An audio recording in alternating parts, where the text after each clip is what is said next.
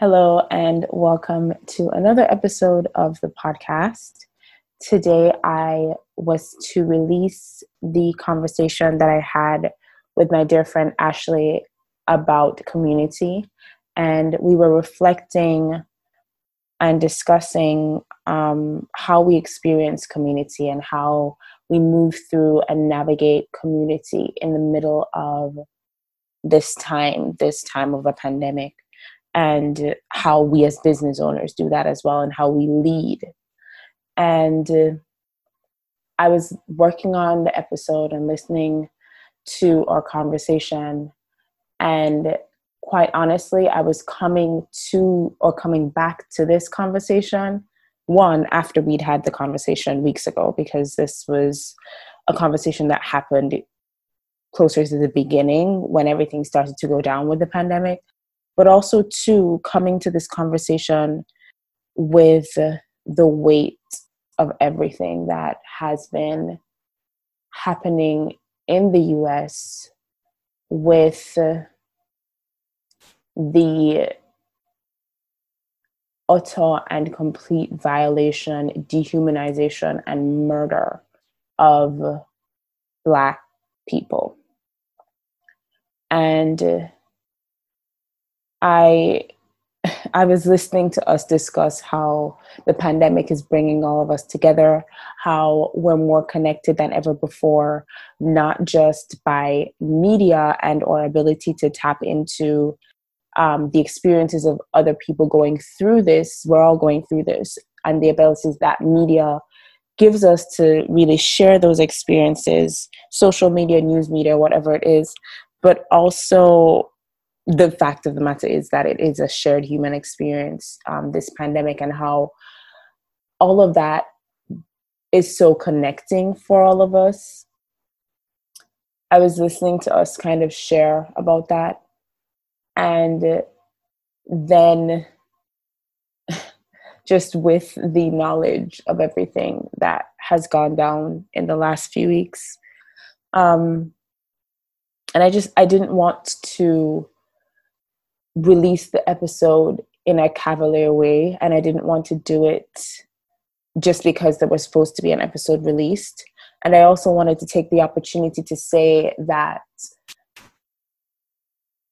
this was a connective experience in so many ways until all of this went down, and a whole people group with a common human experience has now been ostracized, traumatized, and had the stories and narratives that we have been consistently told since before we individually existed, had those narratives reinforced in unspeakably traumatic ways.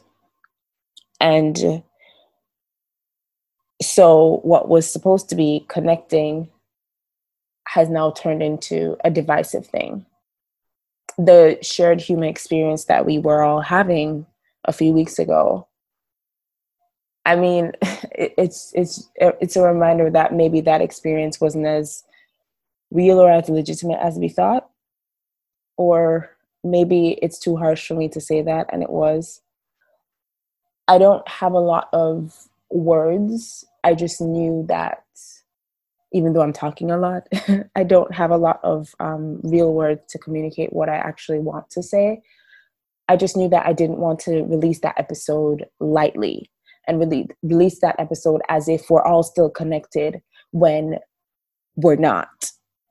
And I wanted to also challenge us who are listening to this, and it's not even an episode because I'm not going to post it as an episode, and it's not going to be on the podcast forever, or I might leave it up. I don't know.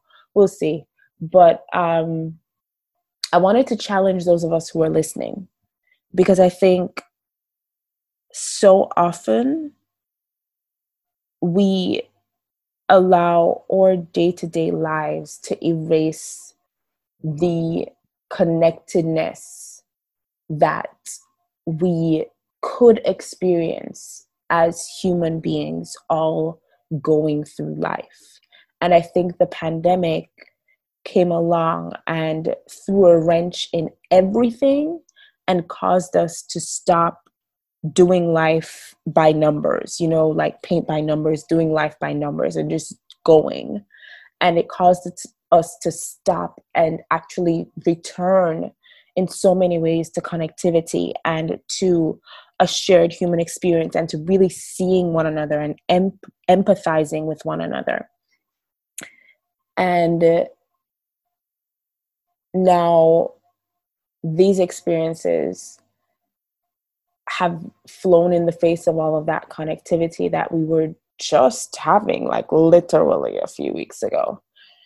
And so I want to challenge you, if you are listening, are you going to allow that connectivity that was so real to be irrelevant now? I've seen so many posts recently, and so many of them are really powerful. But one that I want to mention here is that, and I want to use this to challenge your thinking. I'm not saying agree or disagree, but I am saying think deeply about this, because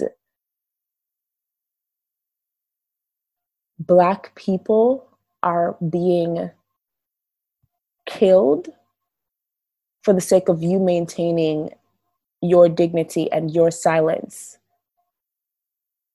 because you are not actively against this, because it's not affecting you if you're not Black and you're listening to this episode. Like, you get to not care. You get to do life normally. Black people don't. Black people in America especially don't. And also hear me, like, I am a Black Jamaican woman, and so the experience is slightly different for me. But I also studied in the States, and for the first time in my life, I was experiencing what the hell it means to be Black, because I was like, wait, oh, people actually treat you differently because of your skin color. And it was never as bad. At least it didn't feel as bad as it does now. And I think it's just because, again, I've been seeing posts about this. It's being recorded now. It's being shared now. Like, we can't hide it anymore because of the same mechanisms that we were talking about. And I mentioned earlier that actually connect us. And so maybe those mechanisms are really exposing or fake connection, and or lack of connectedness, and or lack an inability to actually look at another human being and feel their pulse and hear their voices and look into their eyes and see their soul.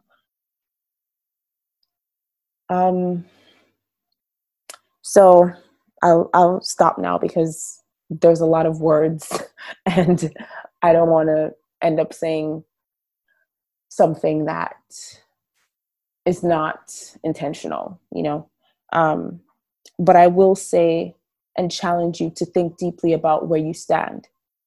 Because the truth is, if you're not against racism, actively against racism in all of its forms, and that looks like unveiling whatever that might be in you and whatever prejudices and privileges you might be taking advantage of, and not even recognizing it, and because you have the privilege to not recognize it and not care, like being actively against this, I'm going to challenge you to really think about where you stand. Because if you're not actively against it, then your silence makes you complicit. It really makes you complicit. So think about it. For those of you who are wanting to take action, to do something, I encourage you to go to justiceforbigfloyd.com. There are a few initiatives that are happening in terms of calling into your local representatives, or rather calling into the Minneapolis county attorney, and also signing a petition. And for those of us who want to begin to look at ourselves and uncover what's really going on in us, and maybe begin to open up and explore that conversation and get uncomfortable and get real, because we recognize that we're human and we're in this, and all of us have the same heartbeat and the same pulse, and it matters that we stand up for one another and see the humanness in one another and the value in one another. If that's you, then I encourage you to go on Instagram and go to Sarah Sophie's profile. Her handle is Sarah Sophie. So it's SarahSophief.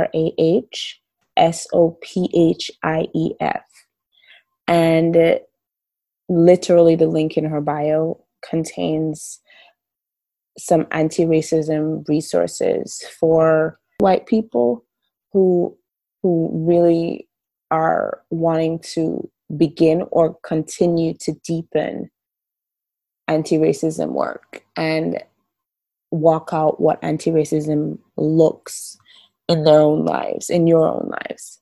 So I would encourage you to go take a look at those resources. And if you are a Black person listening to this, I also just want to say, and quite frankly, like anybody listening to this, I also just want to say that there is also a lot of grace for you to see where your contribution will be the most effective. Everyone can sign a petition. Everyone can make a call. There's certain actions that I firmly believe everybody can do. But like, there are a lot of people who are going to be consistently on the front lines. And there are a lot of people who are going to be changing the narrative one relationship at a time, one story at a time. And so what's your part going to be? What are the actions that are basic that you can do, that everyone should be doing?